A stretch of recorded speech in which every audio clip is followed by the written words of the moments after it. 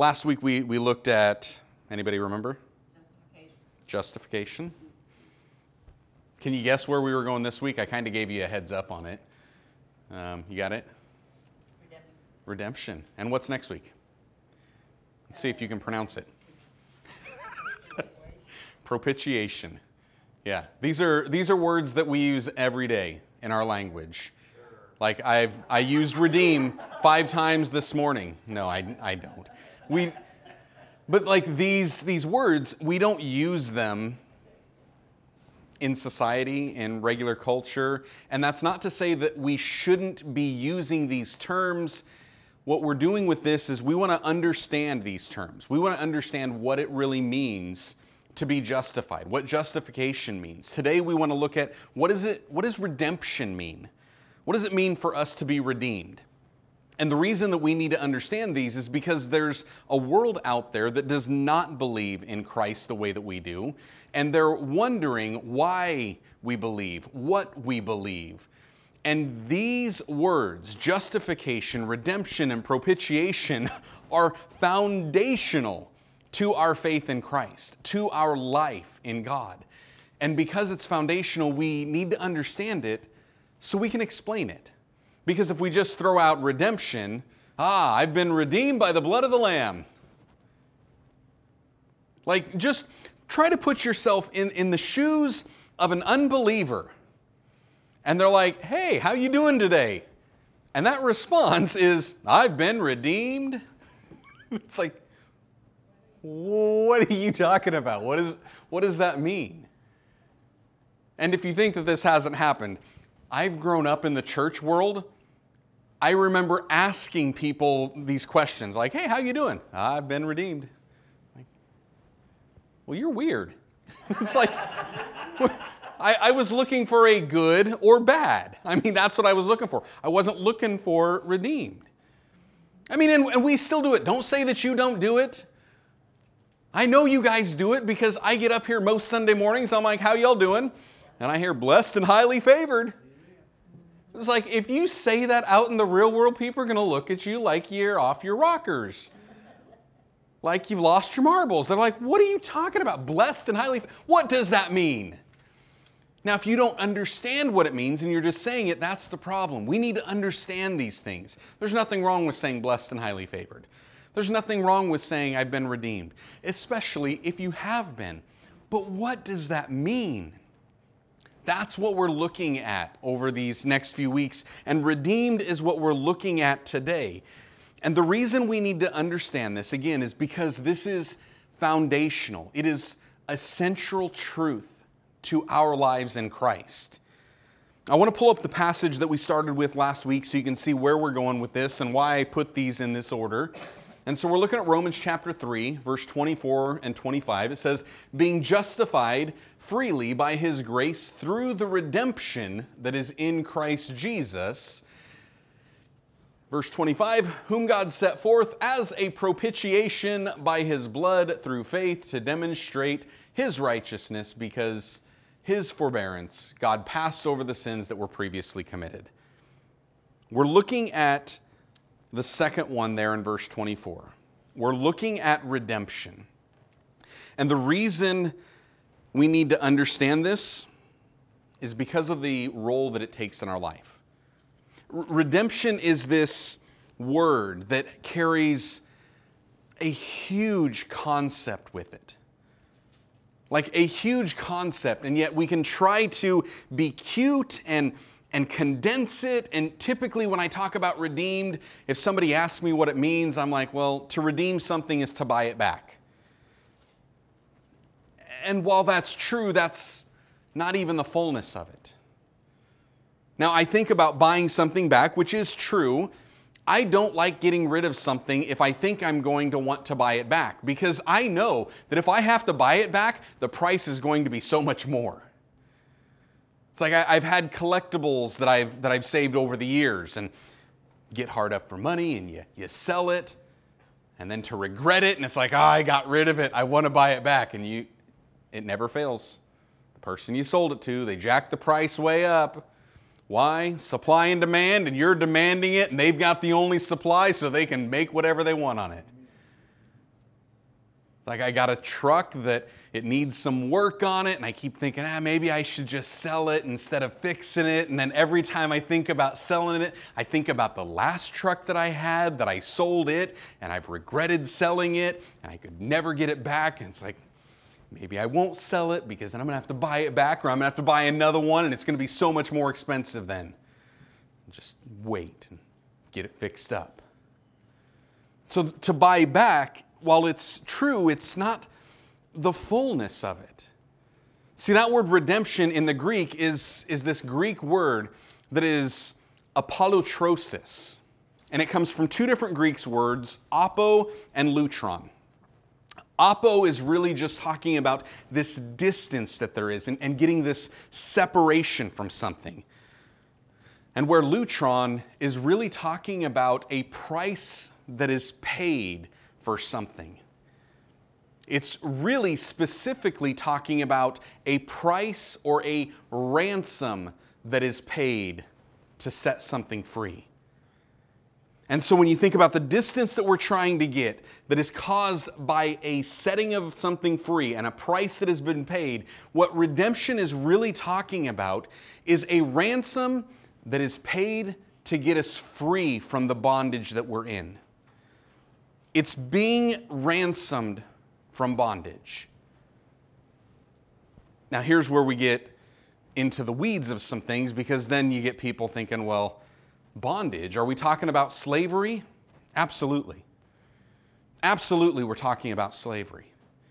And see, in this country, in this nation, the United States of America, when we talk about slavery, we instantly think in our minds and we go right back to the foundation of this country. And we talk about the slave trade and the slave markets and how people owned slaves. And that's how they were basically running their farms. They were running things by slave labor. And what they would do is they would go to the slave market and they would pay a price to get that slave. And then that slave became the property of them and they could do whatever they want. And as we start to follow some of that American history and with the slave history that we have, we see what wound up happening later was there were people that were buying slaves off the slave market just to set them free. See, that's the type of history that we can see inside our Christianity. But for us, especially those of us who look at the pigment of our skin, or rather the lack of pigment of our skin, and we say, I'm white, I don't know what it means to be a slave. I don't have grandparents, great-grandparents. I don't have family journals that have been passed down talking about how my family were slaves and what life was like as a slave. I don't have that. And so there often is this disconnect with some of us. But that disconnect comes because we look at things through our human eyes rather than looking at things through God's eyes. Because the fact of the matter is that each and every human being that has ever lived on this earth has been a slave. Every single one has been a slave, and we have been a slave to sin. You don't believe it? Look at Romans 3:23 just before this. And Romans 3:23 tells us that all have sinned and fallen short of the glory of God. All of us have sinned. But then what Jesus says in John chapter 8, verse 34, answering people, he says, most assuredly, this is a solemn truth. It's as true as it's ever going to get. He's giving straight facts right here. I say to you that whoever commits a sin is a slave of sin. Every single one of us has been a slave of sin, a slave to sin. Every single one. But this is where we have to start thanking God. Because even though we have been slaves to sin, He put in a plan of redemption. He put in a plan to buy us, to ransom us from the slave market controlled by sin so that we could be set free from that bondage. I thank God for this. because that's what He's done for each and every one of us. See, this is this concept of redemption. And what I want us to do today is I want us to look at this one simple verse that we find in Ephesians 1:7. And what we're going to see in this is the plan of redemption, the price of redemption, the pardon of redemption, and the provision of redemption. And so if you've got your Bibles, turn with me to Ephesians chapter 1, verse 7. I want you in there because I'm probably going to bounce up a little bit. If you don't have your Bibles with you, I hope you got a good memory and you can remember what this message is about. But we'll get you covered and we'll make sure to pull these up on the screen as well. Ephesians chapter 1 is what we're looking at.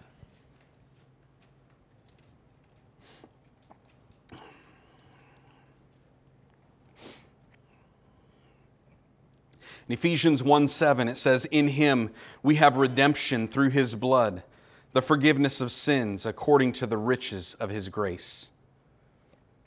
In Him. In Him we have redemption. In Him we have redemption. Who is the Him? Paul tells us. If you jump up there and you look at verse 3, what we see is, "Blessed be the God and Father of our Lord Jesus Christ, who has blessed us with every spiritual blessing in the heavenly places in Christ." The "in Him" of 1:7 is Christ, our Lord, Jesus Christ. When verse 7 says, "In Him we have redemption," in Jesus Christ we have redemption. In our Lord we have redemption. That's where we have redemption. But this redemption, as we see there in 1:3, it didn't just start with Him. This wasn't just in the work of Christ. This began from the will of God. It began from the very will of God. This is the thing that is the brilliance of our lives in Christ. We briefly talked about this last week, how here God has this plan. He wants humanity to be His family. God wants to create men and women in His image and likeness so that He can have a family, so that He can have relation with us. He wanted children. And yet He knew that He couldn't make children robots. He had to give them free will, and that free will meant that they had the will to either love Him or to reject Him. They had the will to obey Him or deny Him. They had the will to love Him or hate Him. And we may say that hate is a strong word, and I've never really hated God even when I wasn't a Christian, and yet all we're doing is lying to ourselves. Because the fact that we reject Him and we push Him away and that we try to be gods of our own life, that is hating God. And yet, even though we did that, God, when He creates humanity, realizes they may hate me. They may reject me. They may turn away from me. They may not want me. And if they don't, they're going to be separating themselves from me, and the only path for them is death and destruction. But I love them so much, I'm going to give them an out. I'm going to create a plan. I'm going to put a plan in place. And here's the brilliance that God knew that we had the ability in us, the will in us to reject Him, and He put a plan in place from the very beginning. From the very beginning, He saw the writing on the wall and He's like, oh, I got a plan. I got a plan because if they go down this path, I'm going to have a plan to pull them out of that path. And I'm telling you, this is from the very beginning. From the moment that Adam and Eve sinned, God starts to show His hand. He starts to show His plan. And most of us don't see it. Most of us don't recognize what was happening. But it was right there in Genesis 3. Look at Genesis 3, verse 15. God says to the serpent, right after the fall, right after Adam and Eve sinned, God says to the serpent, I'm going to put enmity between you and the woman, and between your seed and her seed. He shall bruise your head, you shall bruise his heel. And then in verse 16, look at this one. To the woman he says, I will greatly multiply your sorrow in your conception. In pain you shall bring forth children. Your desire shall be for you to rule your husband, and he shall rule over you. And then it talks to the man in the next verse, and it talks about how that man is going to be cursed, and he's going to be working with his hands and toiling all his life. This is the original curse that happens. It's a curse that comes to humanity, and it's a curse that comes to Satan. And God talks about this, but look in. Actually, look in on verse 15. Pull this up, Nancy. Look in here on verse 15. Some translations miss this. Some translations miss this and they don't catch it. And here in the New King James Version, there is a subtle emphasis put right here on a capital H and a capital S. Do you notice it says her seed? Females don't have seeds. They don't have seeds. Males have the seed. How is it that she has a seed? This is God tipping his hand. He is showing it's going to be her seed because there will be a seed in her that she didn't produce herself and no man produced. This is God tipping his hand to the Immaculate Conception of Jesus Christ. How Mary, being a virgin, was still pregnant. She had a seed in her. That became her seed. The only one. And God saying to the serpent, guess what's going to happen? This seed, is going to bruise your head, and you will only bruise his heel. That's God's way of saying, guess what? He is going to dominate you, and you are going to be under his feet. This is where God starts to put this plan in place. God's starting to just reveal little bits to try to bring humanity back to him, putting in this plan of redemption. We go on and we see through this story of Genesis how for a sin offering, basically to atone, which means to either cover up or kind of wash away our sins, what had to happen was a sacrifice of blood. And it came from really lambs. And that's how God is saying it. You see the very first animal sacrifice happen with Adam and Eve when they wind up taking animal skins to wear and cover themselves up and to cover that nakedness. And this goes on and on. Every time there was a sacrifice, it had to be an animal sacrifice. There had to be a shedding of blood. And yet God continues to tip his hand for this plan of redemption. And he does so in the story that we've seen with Abraham and his son Isaac and how they're going up to this mountain. And Abraham's supposed to put Isaac up as the offering. And all of a sudden, Isaac's like, Dad, where's the offering? Where's the lamb at? And in Genesis 2:28, Abraham says, my son, God will provide himself a lamb. Now, I love this because most people will read that and they're like, oh, well, what happens next? There's a lamb over in the thicket. It's in the bushes, and they grab that and they use that. Ah, man, we're seeing things on a surface level if that's all you've seen. If you can't see God's plan of redemption in this, where it says God will provide himself a lamb. God is providing himself a lamb. As in Jesus Christ, the lamb who was slain. He provided himself the lamb. This plan of redemption was the very will of God. When we see that in Ephesians chapter 1, verse 7, that it's in him we have redemption. Yes, in him we have redemption. But that in him only came because of the will of God. The only way the work of Christ ever came about was that God had to will it first, because what we see time and time again through Jesus is he only did the will of the Father. This plan of redemption came from the Father, the one who created us, the one who loved us, the one who wanted a family with us.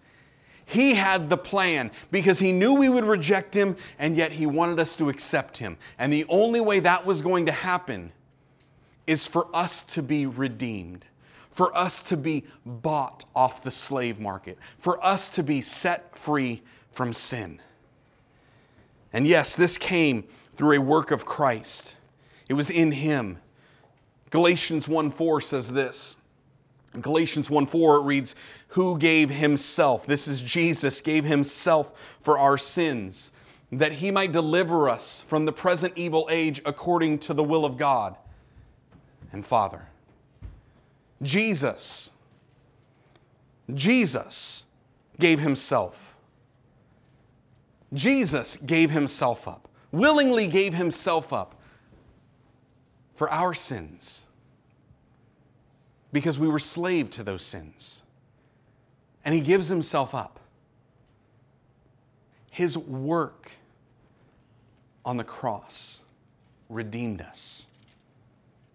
So when we're looking at this, the plan of redemption, it came from the will of God and the work of Christ. But that work of Christ, it required a payment. Ephesians 1:7, go back there and look at this. It says, in Him we have redemption. That's the plan. But look at the payment. It is through His blood. See, as I talked about this, that God's required those animal sacrifices. And sure, PETA may not like it. Animal activists, they can hate it all they want. It doesn't matter. They're not God. This is the plan that God put in place. This is the way that He wanted things done. He's the only one that is holy. He's the creator of all. So guess what? He gets to make the rules. And these are the rules that He came up with. See, redemption always demands a price. And the only way for a slave to find freedom is for somebody to make a payment for them. And as I mentioned, oftentimes that payment, what it means is that if I were to buy a slave, that slave is now my property. I can do what I want with it because it belongs to me. My options are to either enslave it or set it free. That was the option. But it requires a payment. Every time it requires a payment. See, this is something that I think oftentimes we miss. We talk about freedom. And in the very word freedom, we see free, and we're like, well, freedom is free. No, it's free for you and me, but it's not free for the one who paid the price. Freedom was not free for Jesus. Freedom was not free for our Father, God. Jesus had to pay the price of His life. It says it's through His blood. He had to shed His blood for us. The Father had to lose His only begotten Son for us. That was the price that we had to pay.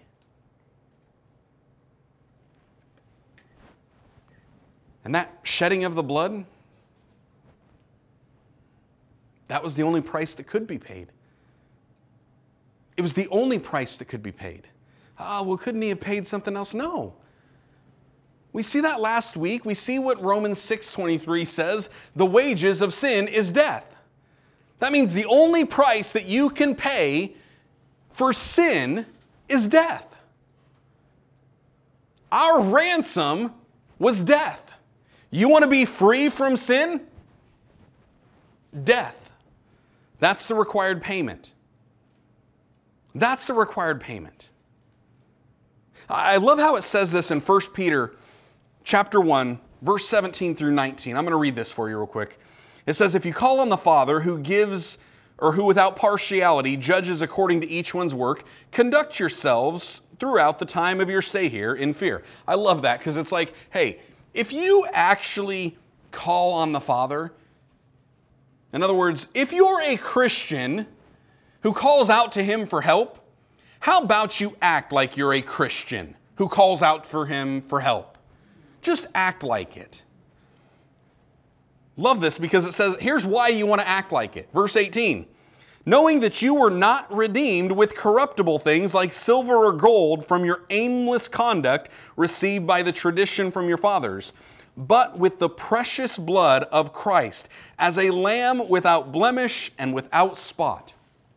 You know why we ought to act like we're actually redeemed? Because we have been redeemed, and because we've been redeemed by His blood. The ransom that was paid was His blood. He had to shed His blood. He had to die. That was the price. The freedom from our sin demanded death, demanded a bloodshed that led to death. And there was one who paid it for us. It was either going to be you or it was going to be Him. It was either going to be me or it was going to be Him. One of us was going to have to die. Thank God it wasn't me. Thank God. I don't deserve that. What have I ever done to deserve that? What have I ever done to earn that? Oh, well, you know what? I showed up on Sunday mornings. I deserve to be free from my sin. Oh, you know what? I got dunked in the water. I was baptized. I deserve to be set free. No.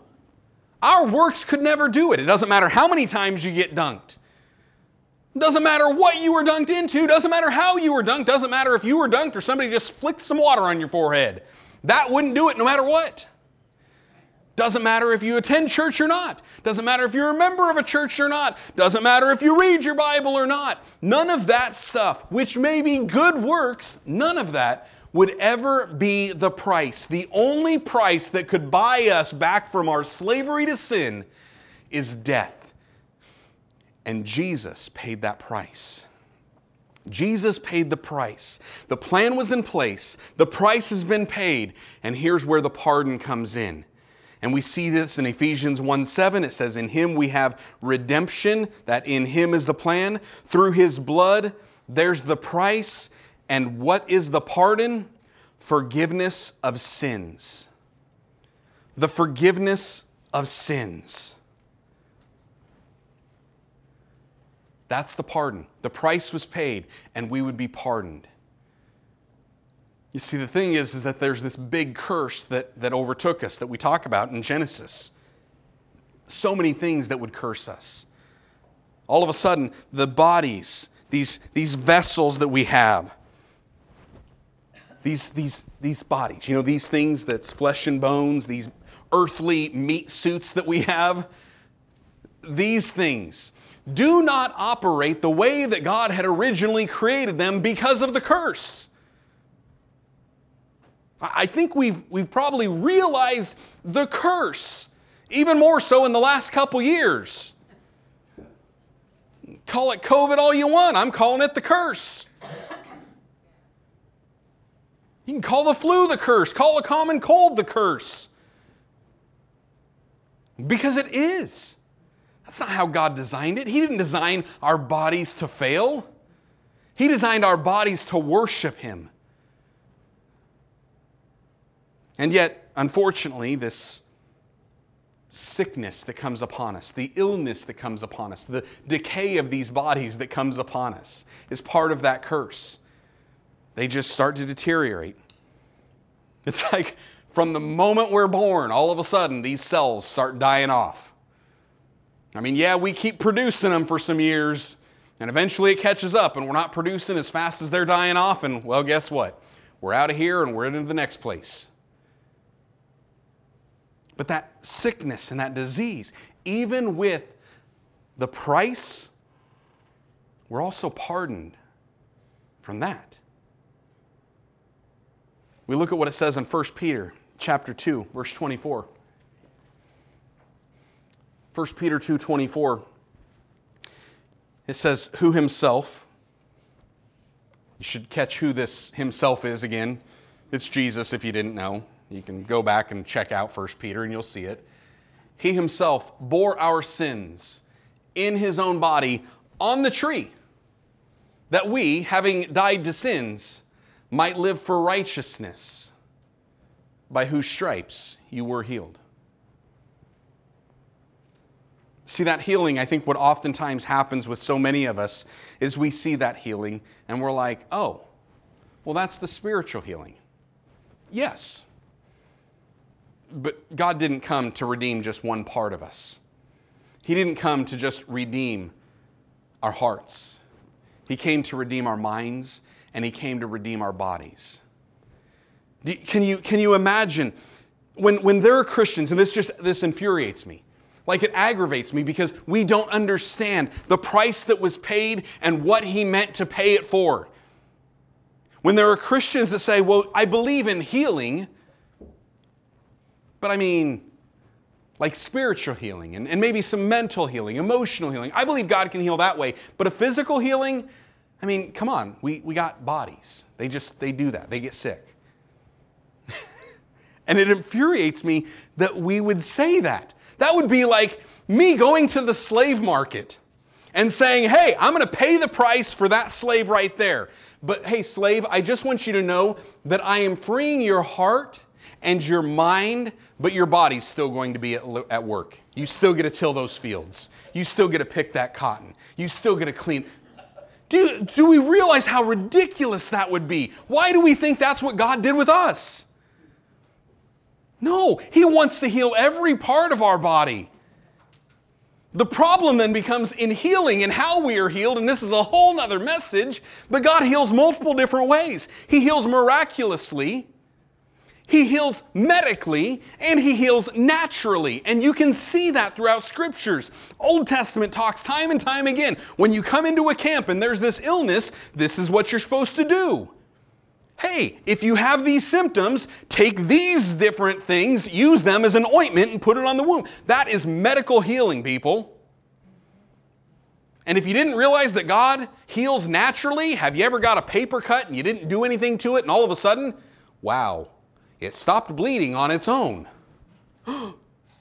Nature took course and clotted the blood, and all of a sudden the skin closed itself, and then it created this scar to make sure that the wound was healed. Natural healing. And yes, God still performs miraculous healings. When the natural can't take it and the medical doesn't cover it, you best believe that God paid the price. And the pardon was our healing spirit, soul, and body. He wants us completely free from that curse. That's what He wants. So He had this plan. He paid the price. There was this pardon. And then comes the provision. Then comes the provision. And we look back at Ephesians 1:7. In Him, the plan. We have been redeemed through His blood, the price. The forgiveness of sins is the pardon. According to the riches of His grace is the provision. Because this is what gets even better. The riches of His grace, that grace that abounds, the grace that just keeps on giving, the grace that didn't stop. And yes, as Ephesians 2:8 talks, that how we have been saved by grace through faith, that's not of our works, lest any one of us could brag and boast about it, but it's the gift of God. Yes, that happens, but that grace, it just keeps on giving. It just keeps on giving. God's grace doesn't stop. He wants to keep giving it, and it is rich, and it is for our lives. It is for our lives. 2 Corinthians chapter 8, verse 9. It says, you know the grace of our Lord Jesus Christ, that though He was rich, yet for your sakes He became poor, that through His poverty you might become rich. What Jesus did was He traded places with us. He traded places with each and every one of us. He paid the price. He took the punishment. And He made the provision. And in doing that, what we're essentially saying is He had it all. Jesus had it all. And He gave it all up to us. What did we have? A death sentence. What did he have? An abundant, eternal life. And Jesus comes onto the stage and he says, I'll trade you. I mean, we would be idiots not to take that trade. Not to take that. Well, no, I want to hold on to my death sentence. You can't have it, Jesus. And Jesus is like, I've got it all. I've got it all. Beginning with a relationship with my Father that nobody can touch, and there's nothing that can separate me from Him. I have that. And then not only that, every single need that I would have, He takes care of. Not only for me, but then He allows me and He helps me and He equips me so I can give more away to other people. That's the life that I have, and I'm willing to trade it. That's what Jesus was putting the offering on, trading us, His life for ours. And it's by His grace. You see, that redemption was not just coming onto the slave market, God looking at sin and saying, hey, I'm going to pay the price for them. And then grabbing us and being like, all right, you're free. You're off on your own. Just go wander around. Do whatever you feel like. He didn't do that. Our American history, that's often what happened. All right, I paid the price to get you off the slave market, to get you away from your previous master, but now you're on your own. Just don't go back there. It might not be good for you. But go wherever you feel like. You're on your own. You're free. I mean, that's great. But that's not what God did. God walks up and He's like, hey, I bought you. I paid the ultimate price. I got you off the slave market and you're free. But I can help you. I can guide you. I can work with you. And I will provide everything for you. I'll provide it all. The only thing it requires from you is to put your faith in me. Trust me. God is saying He is God and we are not. The plan, the price, the pardon, the provision was all in redemption. See, we need to understand what redemption is. Somebody ever asked me, hey, how you doing? If I ever respond with, I'm redeemed. I mean, one, that would be weird. But if I did, I at least know how to explain their question and answer their question of redeemed. What does that mean? Oh, let me tell you. Let me tell you. See, that's why we want to understand these Christian terms. What I would encourage you guys to do this week is to look at Ephesians 1:7. Read it over. I mean, that's a short verse. You got a dozen words in there. Just read it. Read it and see God's plan. See the price Jesus paid. See the pardon that we have from our sins, and see the provision that we now have through His grace. See that. Understand that.